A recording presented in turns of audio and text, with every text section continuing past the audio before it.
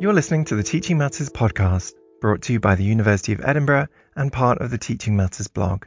Teaching Matters brings together students and staff in conversation, debate, and celebration of learning and teaching in higher education. Feel free to share your comments with us, either directly on the blog or email us at teachingmatters@ed.ac.uk. You can listen and subscribe to the Teaching Matters podcast at Spotify or Apple Podcasts, and music is provided by Hook Sounds. Hello everybody, I'm Vel McCune from the IED. I'm here today with Jan MacArthur, an ex-colleague of mine who's now at the University of Lancaster, and we're going to be having a chat about assessment and social justice, particularly in the context of this strange hybrid world that we're in at the moment. But Jan, do you want to tell us a bit more about your current role and work, just to give us a bit of background? Okay, so I'm a senior lecturer in education and social justice in the Department of Educational Research, though most of my work is on higher education. I teach on 2 doctoral programs and I supervise a wide range of PhD students. I'm also currently involved in a large ESRC Office for Students funded project with the Centre for Global Higher Education. And this is a comparative and longitudinal study looking at knowledge, curriculum and student agency among STEM students in 3 countries. And in this, I'm applying some of the ideas from my book on assessment for social justice, aiming to demonstrate that even in STEM subjects, social justice should be at the forefront of how we engage with knowledge and how we assess. Well, that's really helpful, because I think sometimes thinking through the applications to STEM is one of the things that we find a bit trickier here at Edinburgh. It can be quite obvious in some courses, but not so much so in others. What stage is that big project at? We're now in our 4th year, and we're fortunate enough we've now got transition funding. So we've followed a certain number of students in each country through 3 or 4 years of their study. Wherever they went, we followed them. And now the really exciting bit, which I've always wanted to do, we've got the money to follow them out into work and society. Oh, fantastic. That's so important and it's so rare. Yeah. So the 3 countries are the UK, the USA and South Africa. That just sounds like such an interesting study. I'm going to go and look up all the bits about the project after this now. Sounds great. So we're going to dig a bit more into assessment and social justice. And I was wondering if we could kind of start with the basics. So maybe could you tell us a bit about some of the ways that you connect assessment and social justice? Because I guess that's not glaringly obvious for everybody. No, I don't think it is. And where I start from is the idea that we've tended, when we think about assessment, to think in terms of fairness. It's just if it's fair. And what do we mean by fair? We mean due process. And it's a very procedural view of social justice that I think is quite dominant in society. Justice is treating everyone the same. Justice is having a system to fix a problem. It's quite a technocratic idea of justice. So in assessment, for example, everyone should sit the same 3-hour exam. How do we make feedback fairer? Well, let's make everyone do feedback in 4 weeks. Let's make everyone write only 450 words of feedback. That will be a system and that will make it fair. Whereas my work is very much based in critical theory, which is a very different approach to social justice. It has quite some similarities with the capabilities approach of Sen and Nussbaum, which people might be familiar with. But it's really based on particularly the work of Axel Honneth, the idea that social justice at its core is about how we recognise each other as intrinsic human beings of worth, and that we build our sense of self through our interactions with others. So what I do is I take what for some people seem quite philosophical ideas and say, but these relate to all parts of life. These relate to all parts of higher education. And importantly, they really relate to assessment. And my phrase, assessment for social justice, is a play on words, obviously, of assessment for learning. Because if we believe and the research is compelling, that assessment shapes how and what students learn, then if our ambition is greater social justice, then we're really overlooking something amazingly central and important if we don't look at how we are assessing, because assessment is about how we create both the relationship to knowledge with our students, but also the dispositions through which they will go on and apply that knowledge in society.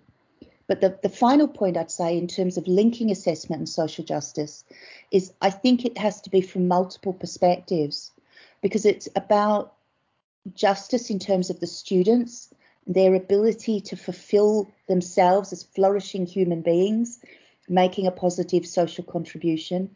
It's about society and the sorts of graduates that can build and improve society. And it's about staff, because quite frankly, the way in which we assess at the moment in higher education is often very, very unjust. That staff, particularly on large undergraduate courses, do it under immense pressure, unrealistic timeframes. They're up with piles of scripts at 3 a.m. in the morning. They're workloaded in ridiculous ways, such as 10,000 word dissertation is workloaded at 1 hour. Now that's just awful, and it's disrespectful to the staff and to the students.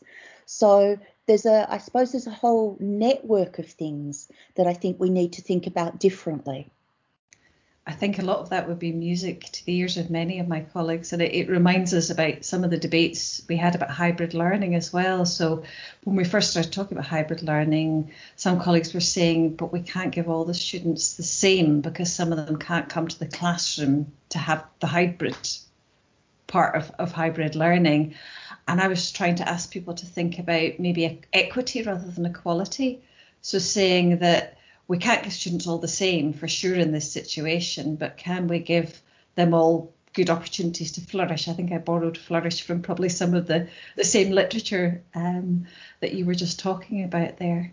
I think it's really interesting too in the hybrid and online sector, because this idea that students should have the same and students should act the same is incredibly pervasive in society.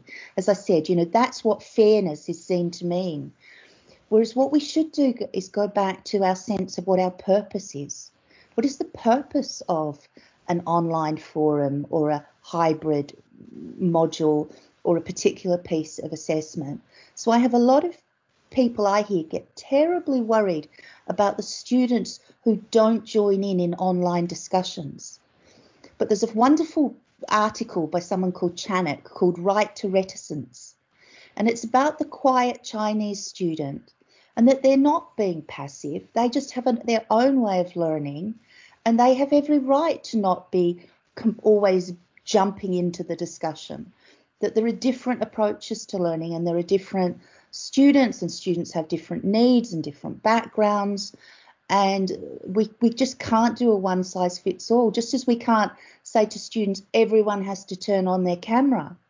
For some students, that's an incredibly imposing and unjust act, because they're not living in these beautiful houses with these large studies, with these book-lined backgrounds that we've all got to see now on television in colleagues' meetings, saying, wow, look at that room, that's where they work. Not everyone has that. So we simply have to be prepared to say, we think about what the essential purpose is, and then we allow that to play out in different ways to suit different circumstances. I agree, absolutely. I was wondering, could we imagine what that might mean in practice in some contexts? So I suspect at this point a lot of colleagues will be nodding in agreement with these underlying ideas, but wondering what it might mean for them to create a socially just assessment. I don't know if you have any maybe examples that you're aware of from your research or things you've thought of. Okay, well, in the book I've written on this, I locate 5 themes. They're actually, in Shatsky's social practice terms, general understandings, but that doesn't really matter. They're in layperson's terms, they're themes. And these aren't meant to be an exclusive list, but I think they're a starting point for what socially just assessment looks like. So the first one is trust, that we have trusting pedagogical relationships. Assessment is a pedagogical relationship. So if you institutionalise distrust as something like Turnitin, that's a real problem, as well as a distortion of resources. The second is honesty. Are we honest with students about the conditions under which we assess? Those 3 a.m. pile of scripts, that 1 hour workload for a whole dissertation they've worked on. Are we honest with them about marking and how accurate it could be? So we have percentage scales that make it look like marking is wonderfully precise, but all the research evidence shows it's not. You really can't be. So let's not pretend to students it is. Then my third one is responsibility. Students should be in a position to understand the rules under which they're assessed, and so in that way have an informed sense. It's like citizenship, knowing their rights. The fourth one is forgiveness, which might sound slightly strange to some people, but I actually wrote about this first in the Festschrift for our colleague Di Hounsel. I remember that. Yeah, that assessment, we have to have things that allow students to make mistakes and not to punish them for it. And we should reward progress over time, because we know from all the learning theory that learning is about making mistakes. It should be about taking chances. It should be about having a relationship with knowledge that says, I don't understand that yet, but that's okay. I'm going to come at it from another point. And then the final of my 5 points is called responsiveness. And this is saying that assessment has to be responsive to the society in which it's based. So and that's not the same as saying to the workplace. It's about responsive to society. Yes. So to social issues, to the ethical implications of the application of technical knowledge. No, I mean, again, music to my ears. I've been talking to colleagues quite a bit about how we can apply the Sustainable Development Goals in more of our learning and teaching work, because university has a commitment to that, and that's exactly that. What does this mean for society and our graduates in society? It's so important. Yeah, and if I could just give a small example. So in the project I mentioned earlier, where one of the disciplines we're looking at is chemical engineering. Now, when you look at chemical engineering curricula, they will have a strong emphasis on pollution, environmental issues and things like that. But there's a way to do that where you're taking a very procedural approach. You're saying, will this proposed plant I want to build meet all the government regulations? But there's a different approach that says, will this plant I want to build be helpful to the community in which it's located? Will it be exploitative in the way it treats the communities from whom it accesses resources? So there's a whole bigger way of thinking about environmental responsibility than just thinking about meeting, statutory guidelines. Absolutely. I think that's one of the key things for me as well when we talk with students about things like research ethics. There's a way to do the procedures correctly in terms of the committee, and there's a way to be an ethical researcher, and the latter is a much expanded idea, I think. Mm. But when you and I were preparing for this chat earlier, I think we were talking a bit about it being also around student and staff dispositions for social justice. Did I get that right? Yes. So I think that relates to the idea of the ethical application of knowledge. So I'm very influenced by the work of my colleague Paul Ashman, who talks about the educational function of knowledge, that it's about engagement with structured bodies of knowledge, and that's what distinguishes higher education. But for me, that engagement has to always have an ethical dimension. And so it is, I think, about how assessment nurtures that ethical dimension, so that even in subjects where people traditionally think, oh, well, they're not subjects for social justice. Social justice is what you do with sociology students. Yeah. Maybe the politics students, perhaps English literature, but you don't do it with the physicists or the chemists. And of course, that's just wrong. And it's wrong on a number of levels. And I'll come back to my point, but I'll tell you something very funny. When we began to do this research project, we went to chemistry and chemical engineering departments and we said, we want to research you, would you take part? And they said, why? And they said, well, we're really interested because you're what Biglan has classified as non-life disciplines. And they threw up their arms and said, what do you mean non-life? We're at the centre of human life. So, even these disciplines' own self-image, they may not phrase it in the words of social justice, but they do phrase it in terms about being central to human life. And that really is all social justice is. So it's about that sense of them from their first engagement with knowledge, creating a disposition where they have a sense of the responsibility of how that is applied and how it affects other people. And I suppose the disposition of staff gets back to those things like trust and honesty, about how do we understand our pedagogical relationship with students and how do we see that in an assessment context. And even where, of course, it's legitimate to have assessment for certification, we want our doctors to have gone through certain rigorous procedures. But the idea that you have to or you should disarticulate that from social concerns is, I think, really false. And we need to rethink that at the basics. Absolutely.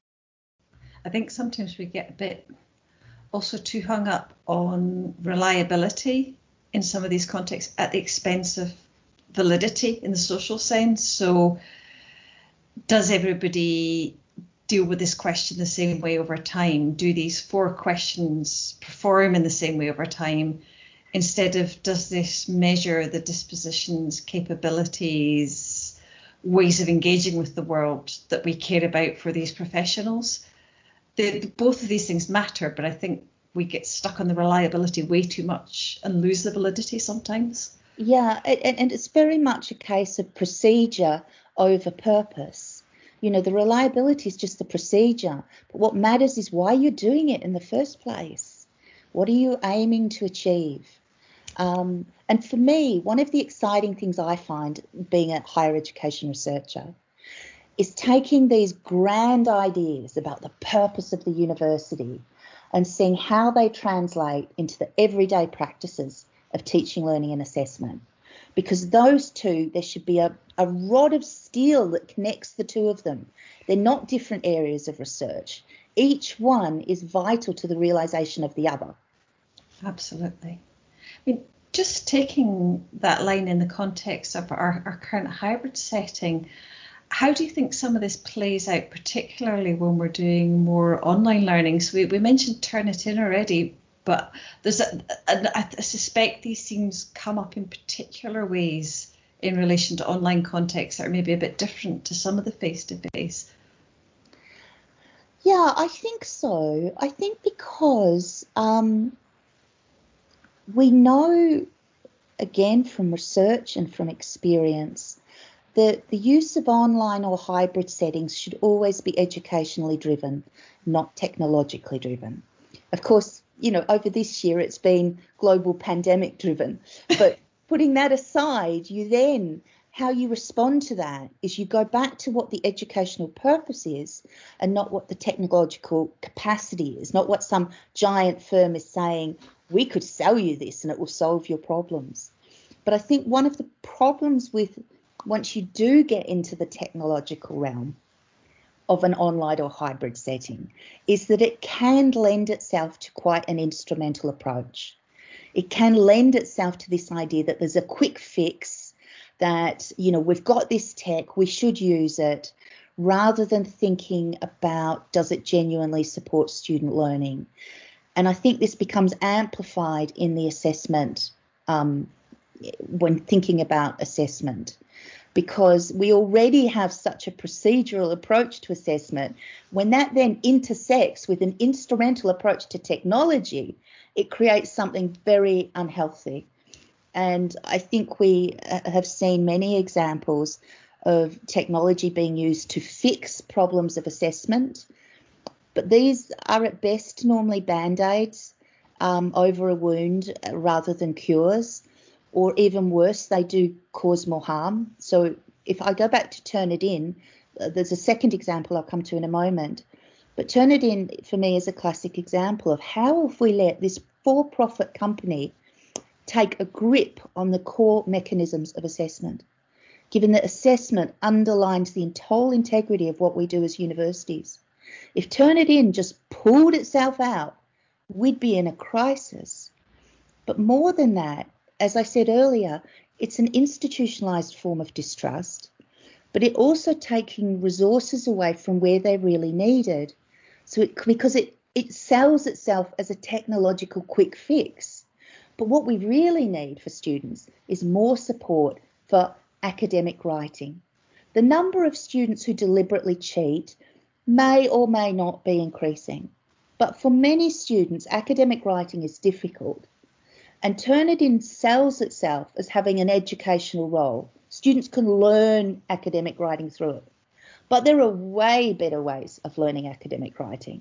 And if we took the millions that have gone into Turnitin and made them all into student writing advisors, that for me would be just a much better solution. It could still be online. It's not the technology. It's the idea of technology as a quick fix that's instrumental and which has no respect for the idea that these are human relationships at play. I agree very much. I mean, I've been involved in lots of wonderful online learning, but wonderful online learning isn't quick or cheap or easy, and it's all about relationships, just as face-to-face learning. Yeah, exactly. This episode of the Teaching Matters podcast was produced by Joe Artin, with additional contributions by Josephine Foucher and Sarah Thomas. Teaching Matters is a production of the University of Edinburgh.